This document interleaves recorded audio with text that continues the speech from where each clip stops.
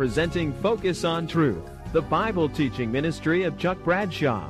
Focus on Truth is a non-denominational evangelical Christian ministry to the marketplace. Focus on Truth is dedicated to proclaiming the gospel of the free grace of God and helping people understand the practical relevance of the Bible. Join now with Chuck as together we focus on the truth of God's Word. This is the third in our series on the book of Acts that I've entitled To the Ends of the Earth, with the subtitle Proclaiming the Gospel in the First Century. And that's where our emphasis really is how the gospel went out and all of the things that were going on. Remember, that was a real time of transition, very different from today. Now, obviously, the gospel is the same, and the proclamation of the gospel is the same, as God is pleased to use our efforts in proclaiming the gospel. The results are the same. That is the new birth. But this was a tremendously transitional time, particularly in the first half of the book of Acts. For example, we'll think of it this way, that Luke's Gospel, Acts is really a sequel to Luke's Gospel. It's a bridge between the Gospels and particularly the New Testament epistles that are written by the Apostle Paul. Because remember,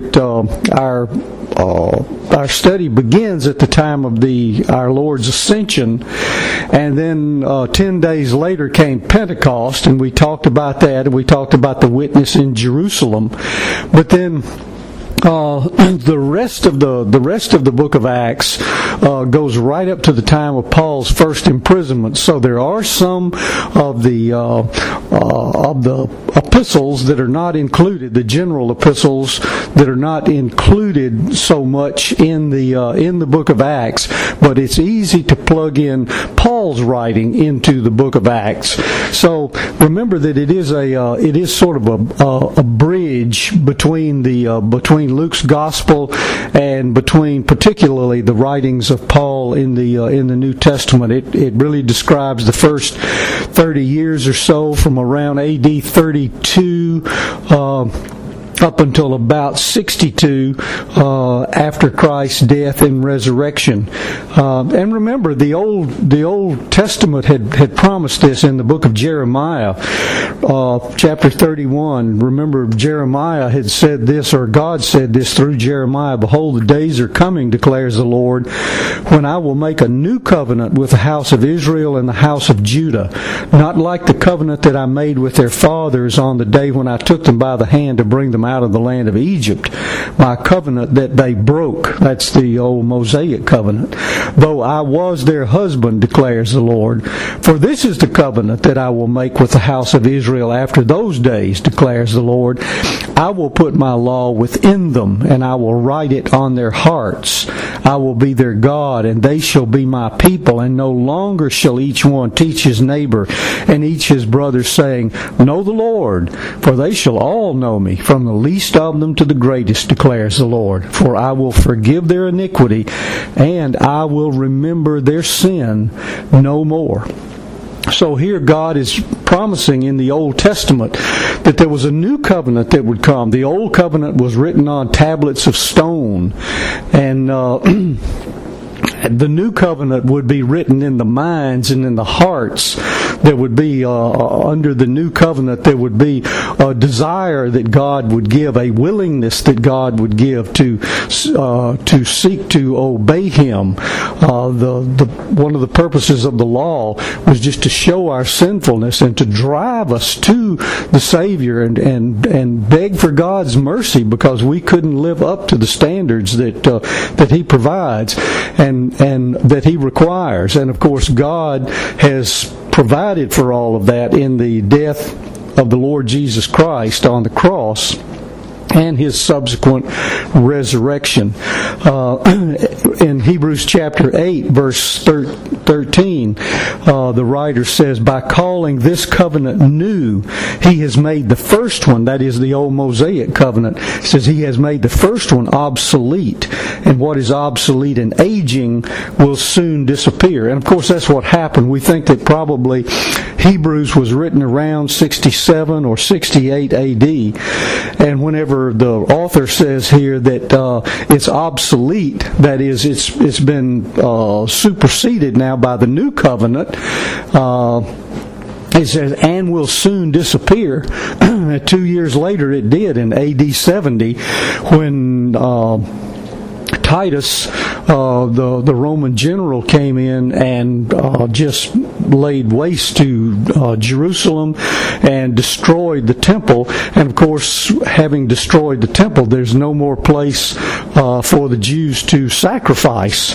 And of course, there is no more sacrifice because Christ himself is the final sacrifice. It's interesting also in terms of this whole idea of transition that in the early chapters there's a real focus on almost Jewish exclusivity. You see that at the day of Pentecost. What you have is a bunch of Jews from all over the then known world who had come to Jerusalem, as was required of males to do, and they were there to worship the Lord and to experience Pentecost. And you don't really see any record of anything happening with the Gentiles. Whereas as you go along through the book of Acts, you see more and more that there's a Gentile inclusivity that begins to take place. And of course it takes tribulation and persecution for that to happen. It's like the second law of thermodynamics. God turned up the heat and through persecution, and you got expansion. And because remember, the Great Commission was to take the gospel first to Jerusalem, then to Judea, which is the province in which Jerusalem was located, then to Samaria, then to the uttermost parts of the world, to the ends of the earth. In fact, that's where the title came from for our study. There's also a transition from a national and political emphasis on Israel to an international emphasis on the church and the body of Christ.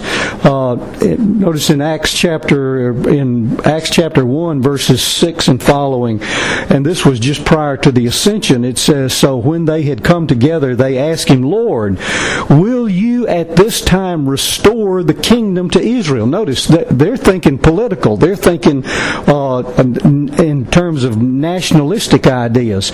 He said to them, it's not for you to know times or seasons that the Father has fixed by his own authority, but you will receive power when the Holy Spirit has come upon you, and you will be my witnesses in Jerusalem and in all Judea and Samaria and to the end of the earth. So there's a shift in emphasis.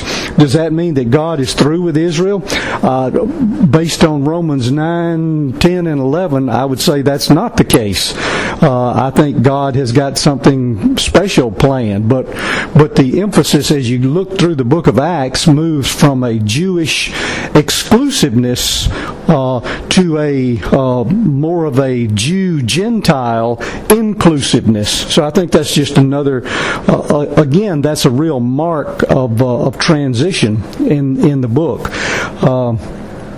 There's a reluctance that we have seen on the part of Jewish believers to expand beyond, as it were, their own kind. And of course, as I mentioned earlier, what God did was persecution came to the church, and as a result of that, they did expand.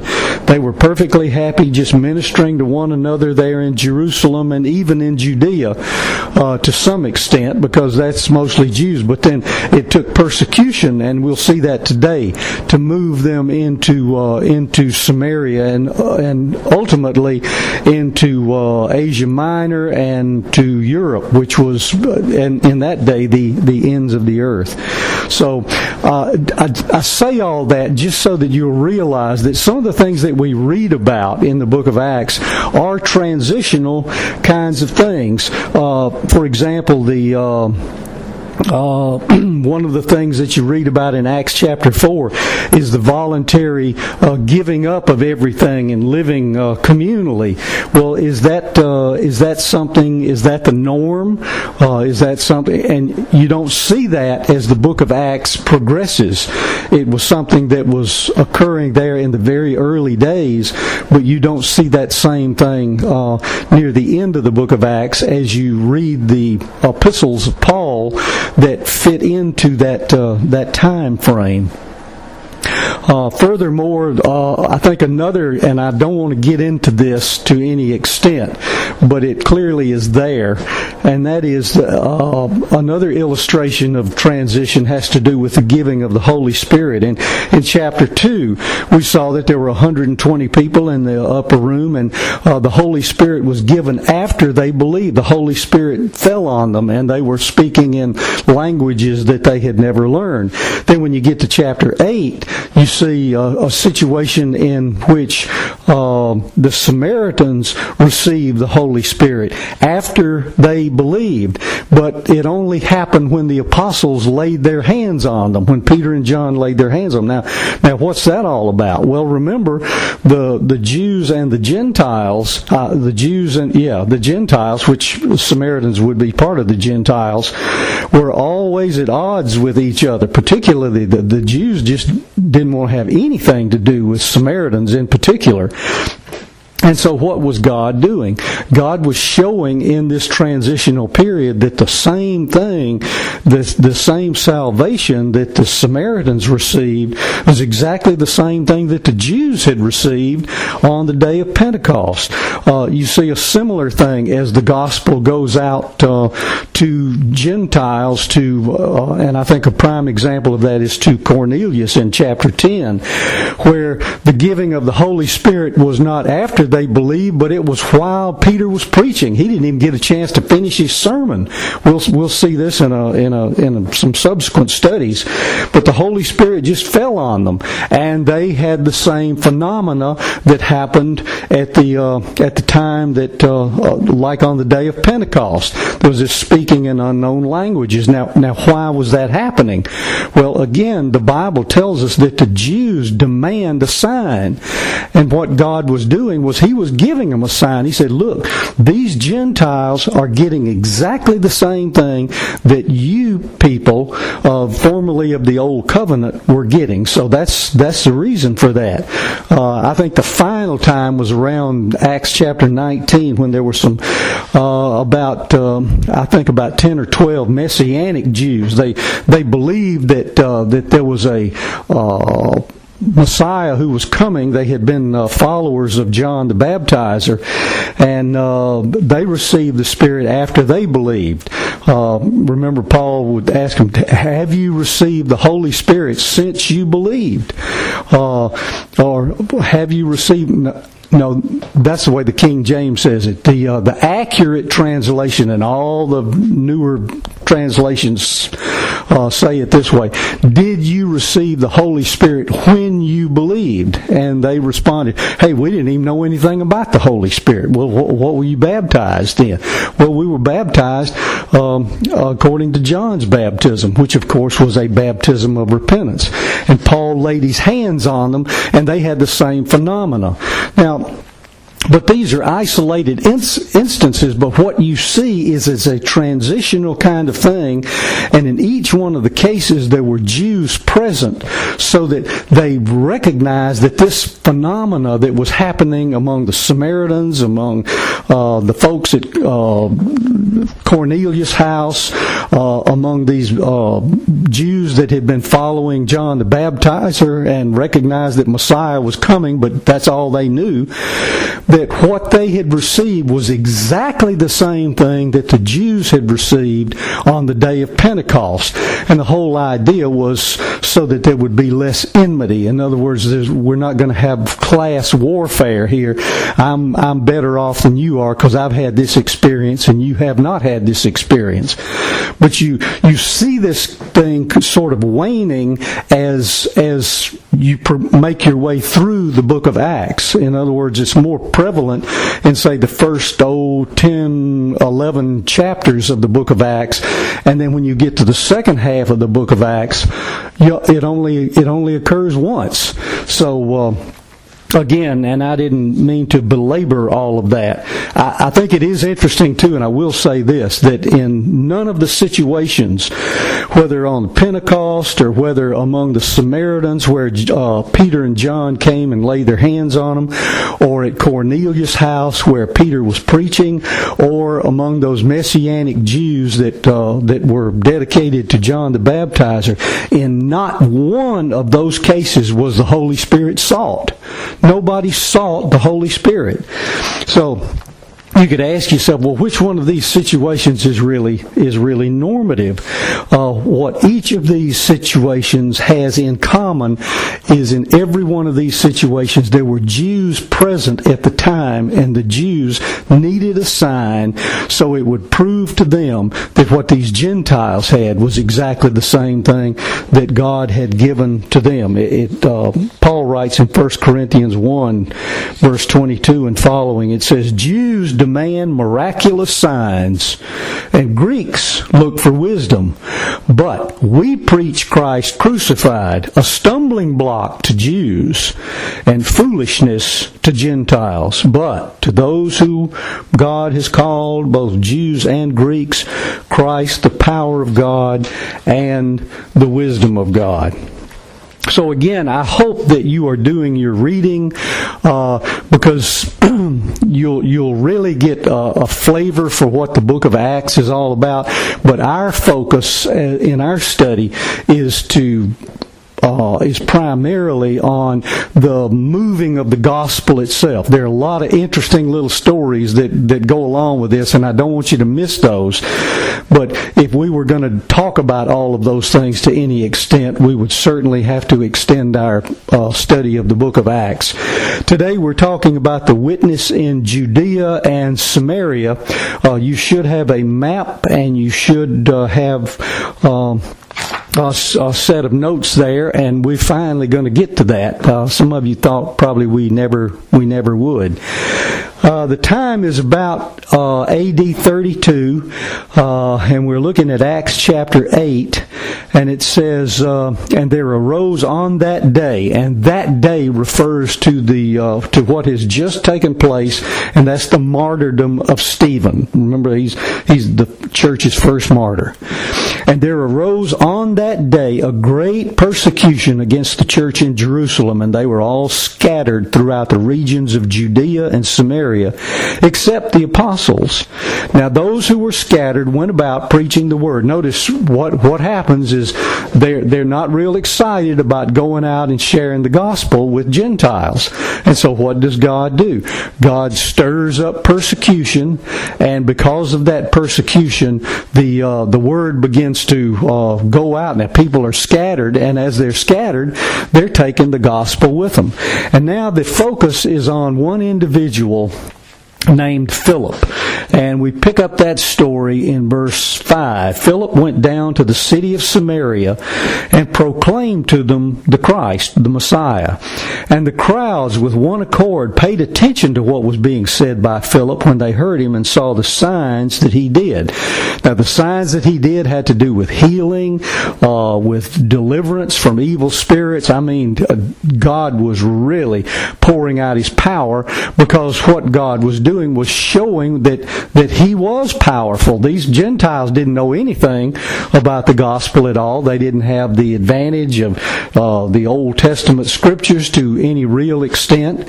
And so here's Philip doing all of this. Remember, this is the story where Simon Magus is introduced. He was a Gnostic heretic, and it says, "Now when the apostles at Jerusalem heard that Samaria had received the word of God," all right, that means that Philip was preaching and folks were being saved. They loved it. This is great. They sent to them Peter and John, who came down and prayed for them that they might receive the Holy Spirit, for he had not yet fallen on any of them, but they had only been baptized in the name of the Lord Jesus. So notice, now these people are believers. They believed what Philip said. They had been converted. They had even been baptized in water. And yet it says the Spirit of God had not fallen on any of them. Now again, remember, this is a transitional period. Why was that? Well, they sent the apostles, two of the apostles, Peter and John, down there. And what was the purpose in sending them? So that they would identify themselves with those folks in Samaria, with believers in Samaria. And when they did, notice what happens. It said that there's an evidence that apparently took place. It doesn't tell us what that evidence was, but there was some sort of evidence that the Holy Spirit had fallen and on these believers. And in fact, that was where Simon Magus got in trouble, because when he saw that this was happening, he said, "Hey, what would you guys take to give me the power to do something like that?" And of course, Peter straightened Simon Magus out right away. But anyway, in verse 25 it says, "Now when they had testified and spoken the word of the Lord, they returned to Jerusalem, preaching the gospel to many villages of the Samaritans." Notice, Peter and John were convinced that what the Samaritans had received was the same thing that they had gotten on the day of Pentecost. That is, in terms of the Spirit of God falling on them. Now notice what Luke does not tell us here. He doesn't say that as they went about to all these villages that the same thing happened in all these other villages. Now, it may have, but I think if it had, Luke probably would have mentioned that. But the point is that this was to demonstrate to the home office back in Jerusalem, the Peter and John, and to the other apostles, particularly James, the half-brother of Jesus, that what these Samaritans had received was exactly the same thing that the Jews had received.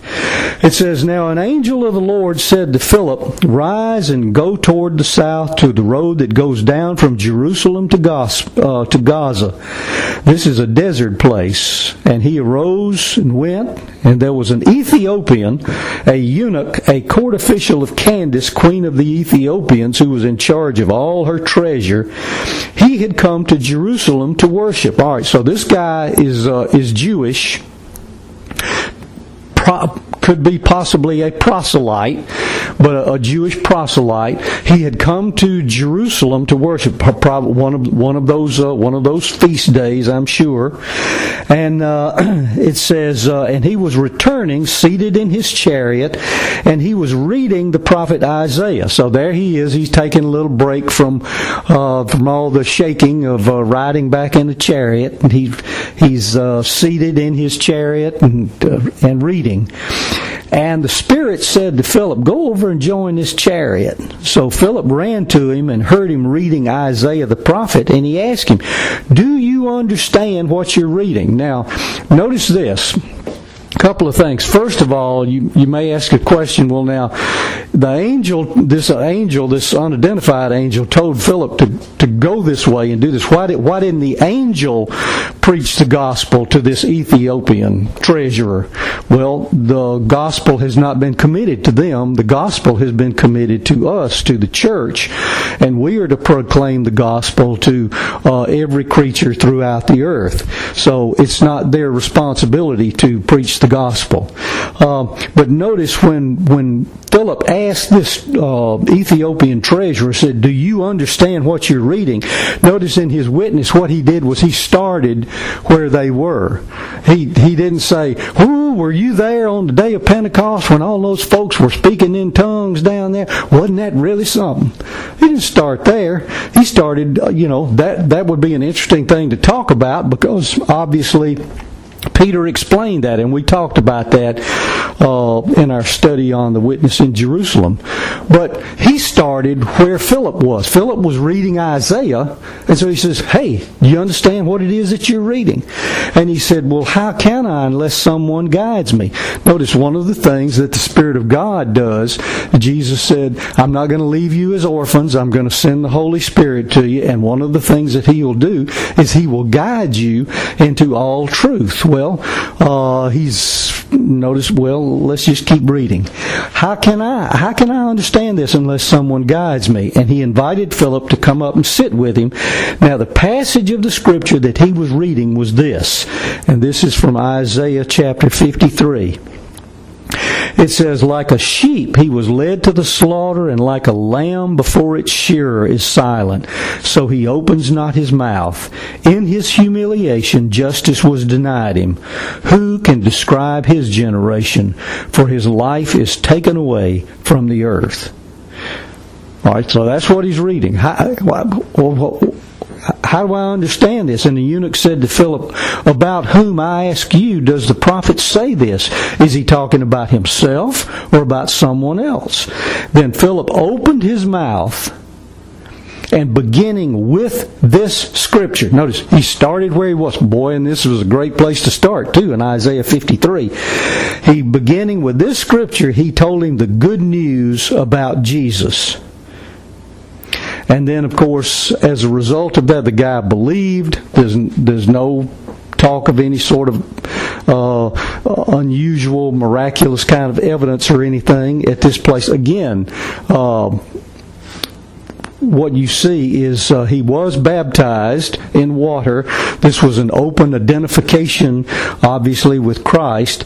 And then as soon as that's done, it says the Spirit of the Lord carried Philip away, and he preached the gospel to all the towns until he came to Caesarea. Eventually, we'll see this much later in our study, but eventually Philip took up residence there in Caesarea. It was a city, a port city right there on the Mediterranean. In fact, if you look at your map, you can see that. It was up in the area of Samaria. It was a place. There was a Roman garrison there, and it was a place where essentially the procurator or the Roman governor had his main office. All right. Now, notice what happens beginning in chapter 10 now. The reason we're skipping chapter 9 is because that has to do with the conversion of Saul of Tarsus, and we're going to pick that story up next week, and then we'll just transition right into the travels of Paul eventually. Okay. Now, again, what we see here in Acts chapter 10, it says, "At Caesarea there was a man named Cornelius, a centurion of what was known as the Italian cohort." Now notice what it says about this. Now this obviously is a Gentile, and he's a Roman soldier. He's a centurion, so that means he was over 100 soldiers. There were, and it says he was a centurion of what was known as the Italian cohort.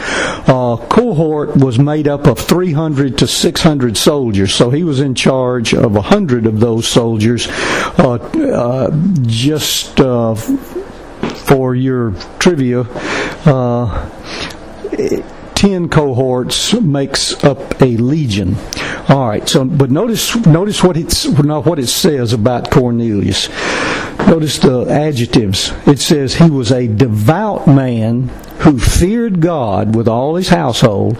He gave alms generously to the people and prayed continually to God. Notice those four things. Isn't that amazing?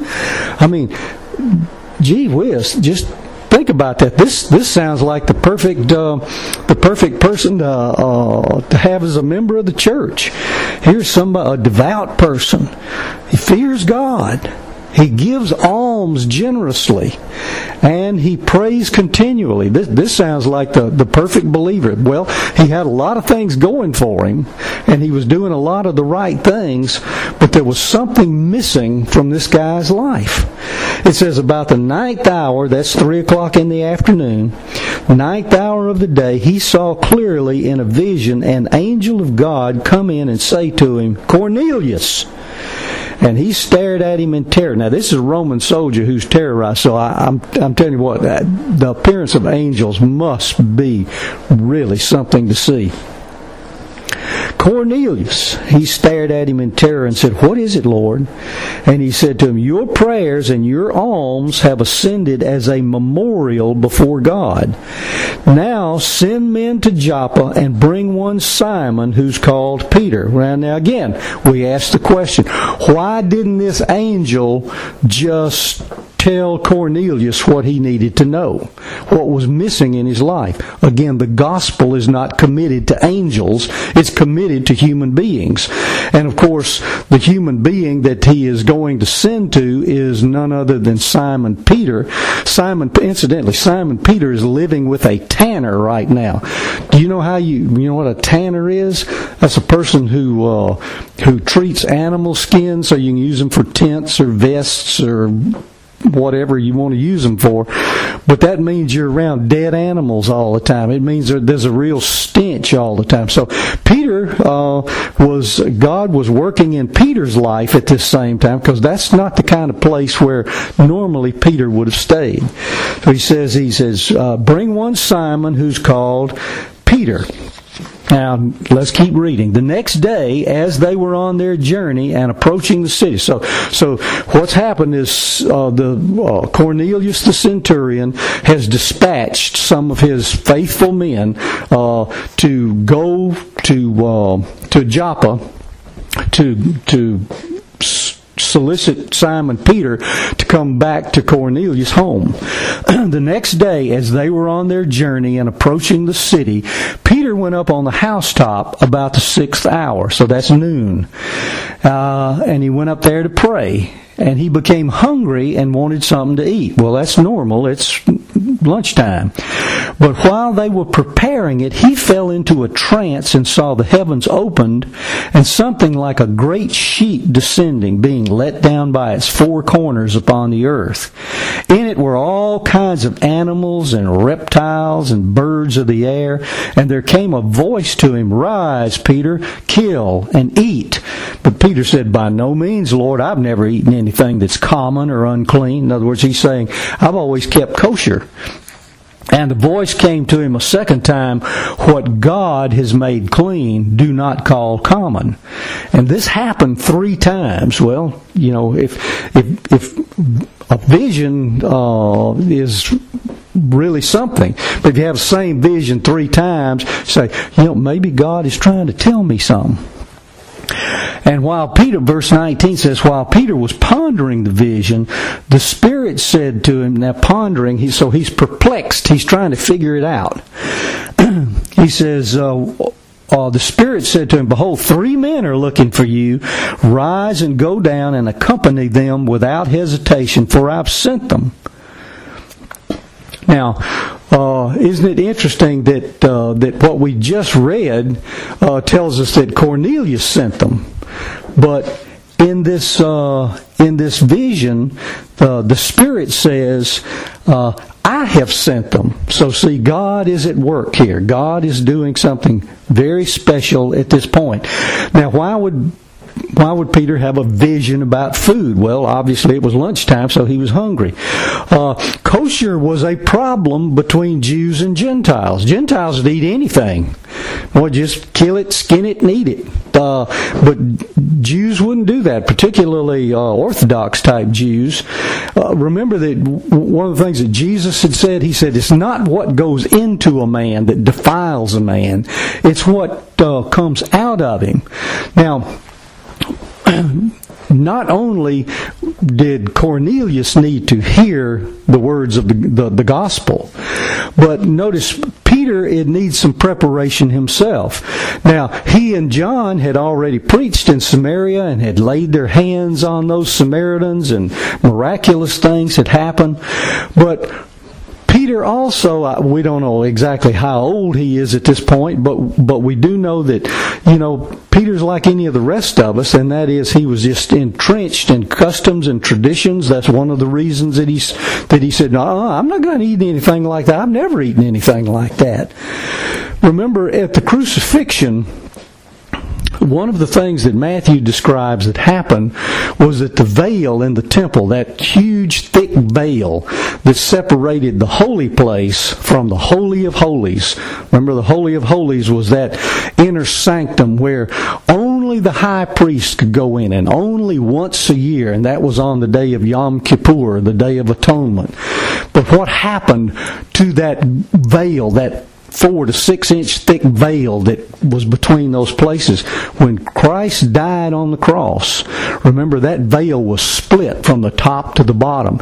And that's symbolic. It's a picture that what God is saying is, now the way into the Holy of Holies, now the way into my presence is open to anyone who wishes to come, as long as they come via the way of the substitutionary sacrifice of the Lord Jesus Christ. He is the one who gives us access. That's the reason we read in the book of Hebrews, let us come boldly to the throne of grace, that we may obtain mercy and find grace to help in time of need. Now notice, Peter didn't know why these 3 guys were coming. He had no clue. When God gave him this vision, he didn't say, now, here's what you're going to do, and here's what I want you to explain to the people. Here's the reason that they're coming, so don't... All he told him, said, there are 3 guys that are coming. You go with them, and without any kind of hesitation at all. Yes, Lord. See, Peter didn't have all the facts. This says a lot about guidance. Now, Peter's going to know the facts and know why he's there once he gets there, but he doesn't know them at this point. And this says a lot about guidance. See, we like the halogen beam, so you can see, several football fields down the road on a dark night. But the Bible says that His Word is a lamp to our feet and a light to our path. With a Coleman lantern, you don't get to see hundreds of yards down the road. All you can see, you've got a little light out here in front of you and around you. You can see where your next footfall is, so that you can make the next step. And as you take that step, what happens? That light moves ahead of you, and you can see where to put the next step, and the next step, and the next step. That's very often the way God's guidance is. It's sort of on a need-to-know basis, and certainly it was for Peter here. It says, so Peter, they knock on the door, and Peter says, hey, I was expecting you, and let's head out. I don't know whether he got his lunch or not. But it says, on the following day, they entered Caesarea. Cornelius was expecting them and had called together his relatives and close friends. When Peter entered, Cornelius met him and fell down at his feet and worshipped him. But Peter lifted him up, saying, stand up, I too am a man. And as he talked with him, he went in and found many persons gathered. And he said to them, you yourselves know how unlawful it is for a Jew to associate with or to visit anyone of another nation, that is a Gentile. But God has shown me that I should not call any person common or unclean. Now, when did God show him that? Well, God had shown him that in terms of when Peter and he and John went to the Samaritans and laid their hands on them. But more recently, in this vision, don't you call common what I have called clean. And God was saying, I'm going to clean up the Gentiles, and they're just as clean as a saved Jew is. You yourselves know, well, we read that. So, verse 29, so when I was sent for, I came without objection. I asked then, why you sent for me? Why am I here? Notice, he's still in the dark as to what his task is going to be. What is it that you guys want? Why am I here? You know, you would think that Peter would say, hot dog, here's a chance to preach the gospel to some Gentiles. Man, they got a house full here. And this guy's a Roman centurion. Man, if God were to work in his life, he might take this thing back to Rome. But that doesn't seem to have occurred. Or maybe Peter just wasn't thinking that far ahead. What is it that, why did you send for me? Why am I here? God told me to come, but he didn't tell me why to come. And Cornelius said, 4 days ago, about this hour, I was praying in my house at the 9th hour, 3 o'clock, and behold, a man stood before me in bright clothing. And he tells him the story about the angelic visitation. Verse 33, so I sent for you at once, and you've been kind enough to come. Now, therefore, we're all here in the presence of God to hear all that you have been commanded to hear all that you've been commanded by the Lord. Notice, now Peter recognized what his purpose is. His purpose is to preach the gospel here at Cornelius' home. So Peter opened his mouth and said, truly I understand that God shows no partiality, but in every nation. Now notice, when he talks about nation, you're talking about Gentiles. In every nation, anyone who fears him and does what is right is acceptable to him. Well, wait a minute now. Whoa. Is Peter off base here? Is he about to preach salvation by works? Is salvation by works? Of course not. Read Romans 3. Clearly it's not. It says there's in Romans 3:18, there's no one who fears God. And yet we just read a little while ago that Cornelius was a God-fearing man. You see, that points to the fact that God was doing a work in Cornelius' life, the effectual call of the Spirit of God. He wasn't saved yet, but God obviously was working in his life, bringing him to this point. But what is it that he needs? He needs to hear the gospel, and he needs to believe in the Lord Jesus Christ. He says, in fact, in Romans chapter 3, verse 9, he talks about there's no difference between Jews and Gentiles, that all have sinned and fallen short of the glory of God.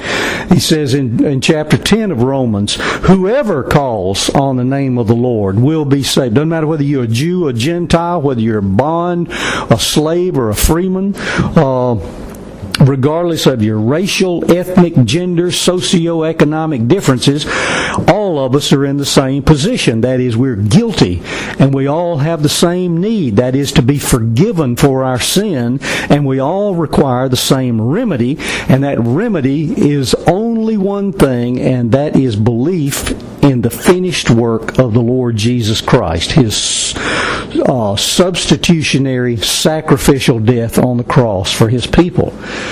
So, that's what he's saying here.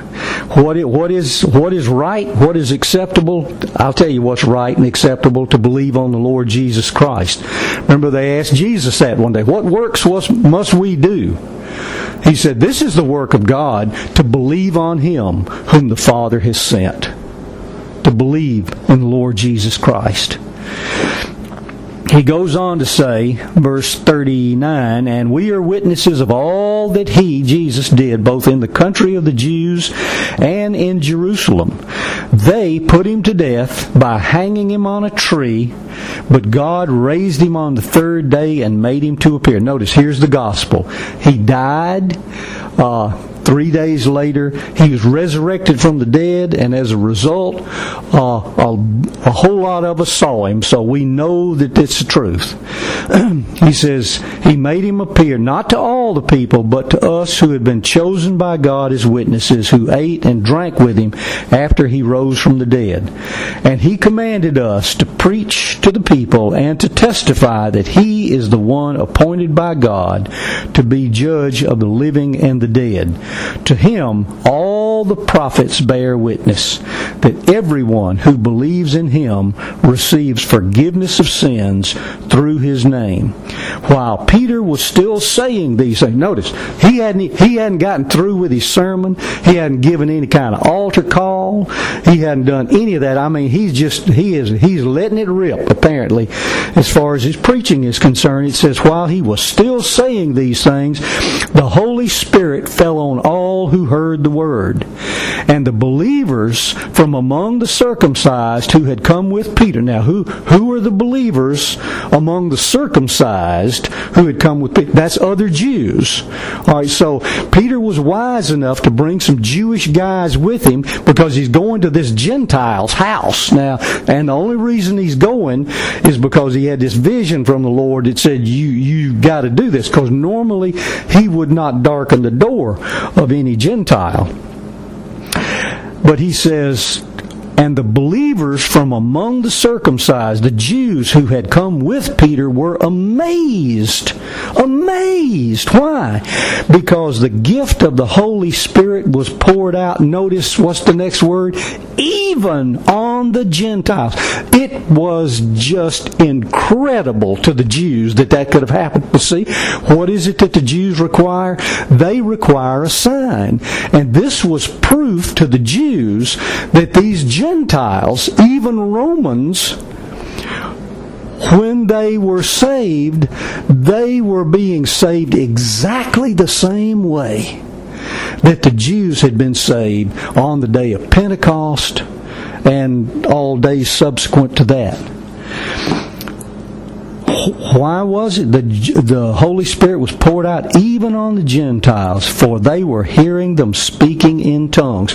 That's the reason for the miraculous sign, so that these Jews would recognize that what these Gentiles were getting. You said, well, maybe since the Samaritans have a little bit of a Jewish background, maybe that's why God's saving them. But there's no way God's going to save a Gentile. Good grief, no way.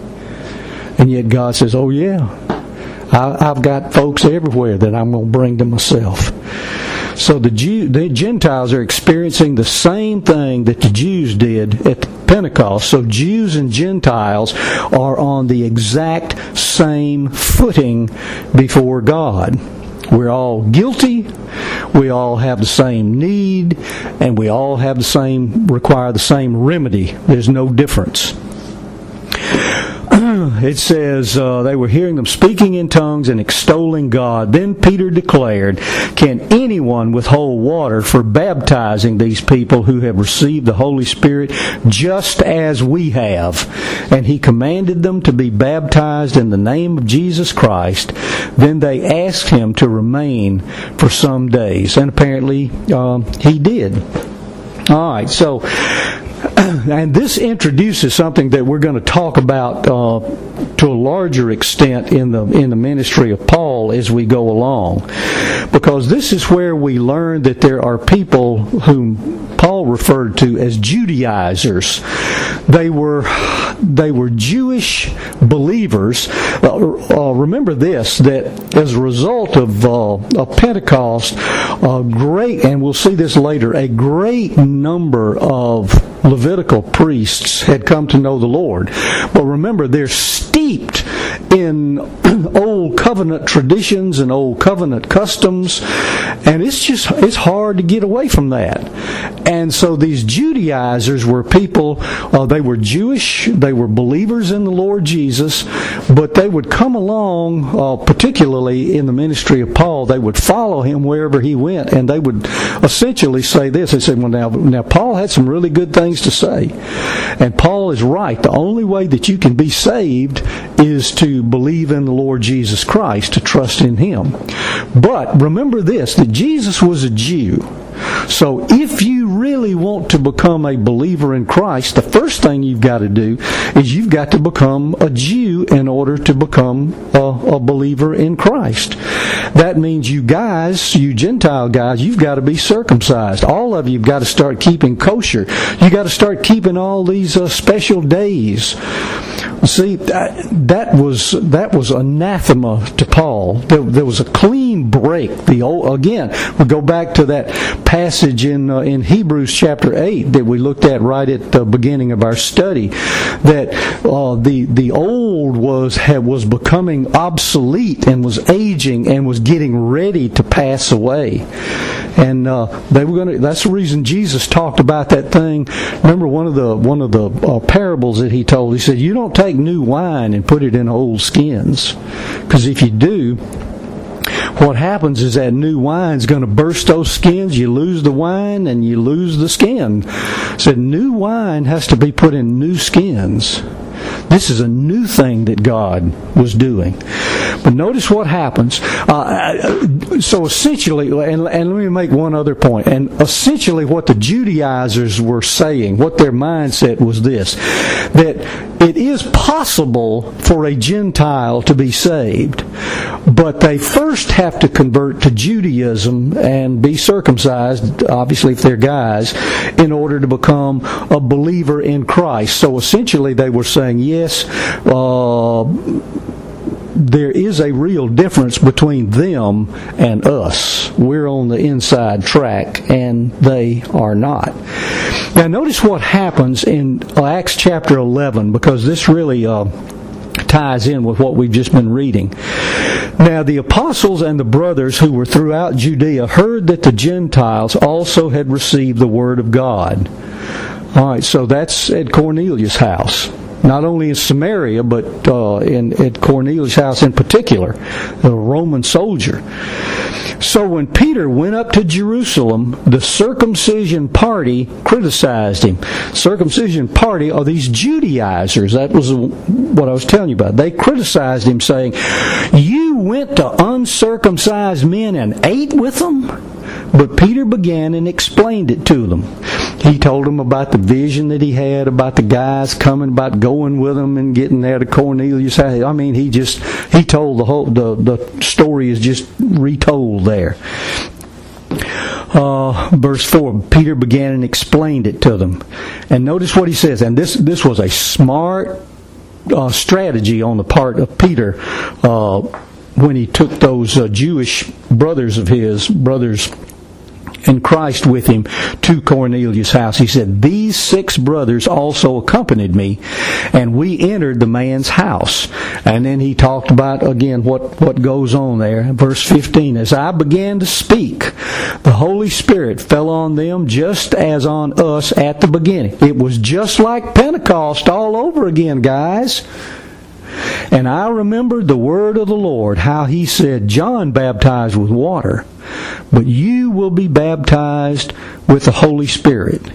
If then God gave the same gift to them as he gave to us when we believed in the Lord Jesus Christ, who was I that I could stand in God's way?" Notice, this is a sovereign act of God. Well, I'll be dogged. God's gonna save Gentiles after all. And when they heard these things, they fell silent. And notice their response. They said, first of all, they glorified God. I'm glad they did. That's a good thing, saying. But notice what they said. "Then to the Gentiles also God has granted repentance that leads to life." Notice, they were incredulous. God has also granted to the Gentiles. Now, why was it a surprise? Because in the Old Testament, God had already said he was going to save some Gentiles, and we know that from the book of Revelation, of course it had not been written at this time, but there are people from every tribe, every tongue, every nation that God is going to save. Some out of all of those. But what's the point here? The point here is when they say, "Then to Gentiles also." And remember, these are the Judaizers. This is the party of the circumcision. Doesn't sound like a party I'd want to go to, but that's what they call themselves. "Then to the Gentiles also God has granted repentance that leads to life." Now again, the point they're making is that, wow, that means that salvation really is possible. But see, but the means to that salvation is going to be an issue for the rest of the book of Acts. And we'll see more about that when we get to our 6th session when we talk about the Jerusalem Council, because that should have been all settled then, but it was not. Well, what conclusions can we draw? What applications can we make? I point you to Roman numeral 5 in your notes, the conclusion. First of all, notice that the gospel of God's grace in Christ alone is to be proclaimed to everyone, everywhere. Now, we may use different methods. Sometimes there's mass evangelism, like Billy Graham crusades and stuff like that. Other times, it may be through a personal testimony, a one-on-one situation, like when Philip with that Ethiopian treasurer. That's the reason the Bible says always be ready to give a reason to the person who asks you for the reason for the hope that's in you, yet do it with gentleness and kindness. Conversion experiences may differ. Not everybody has a Damascus Road experience. But I'll tell you what, the message is always the same. It's always tied into the death and subsequent resurrection of the Lord Jesus Christ. Secondly, we are to trust in Christ. We are to trust in Christ and His finished work. It's the only way to receive God's forgiveness. Careful observance of religious rites or duties is insufficient for salvation. Think about Cornelius. He was moral, he was pious, he was generous, he was praying, but none of those were enough. In fact, they didn't count for anything. They'd come up as a memorial before the Lord, but they didn't save him. And he was doing so much better than his Roman peers, I'm sure. But careful observance of all kinds of religious rites or duties will not save any of us. Notice what it says in Titus chapter 3. Paul would write this later. He, God, saved us, not because of works done by us in righteousness, but according to His own mercy, by the washing of regeneration and renewal of the Holy Spirit, whom He poured out on us richly through Jesus Christ, our Savior. See, God shows no favoritism in His church. He accepts without distinction all who trust in His Son, the Lord Jesus Christ. Again, doesn't matter what is your race, your ethnicity, your gender, your social or economic status. All of us are in the same position. We're guilty before God. We all have the same need, and that's to be forgiven for our sin. And we all require the same remedy, and that remedy is singular. And that's Christ's sacrificial, substitutionary death on our behalf. And then part C there in the conclusion, not all opposition to the truth of the gospel of grace comes from unbelievers. It's not just unbelievers who will give you a hard time and give me a hard time. Sometimes it's folks who also are believers, but they're just so steeped in their old ways that it's like abandoning their heritage. And that's what it was for many of these Judaizers. And some people use their own experiences as a litmus test for others. They insist that any kind of variation from the experience that they had makes any experience that you've had questionable, because this is the way God does it. No, God does it any way He wants to do it. The key issue is, am I trusting in Christ? Do I believe that Christ is God in human flesh? Do I believe that His death on the cross and His subsequent resurrection is all that I need to be saved? To trust in that He dealt with the sin problem, that when He cried out from the cross, it is finished, that it was finished. And if I trust in that, I don't need to worry about the future.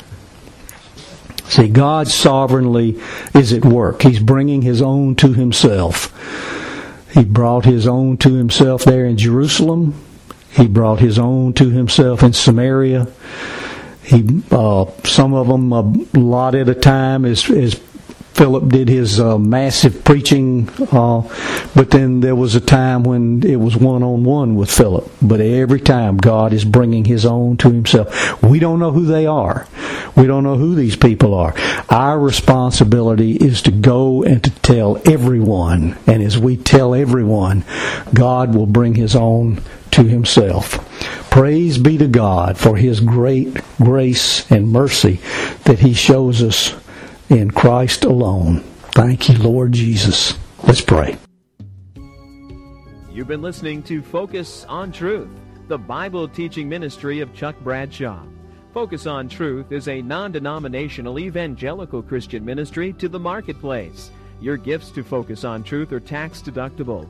For a free copy of our monthly newsletter, Glimpses of Truth, or other information about the ministry, write to Focus on Truth, Box 5367, Columbus, Georgia, 31906.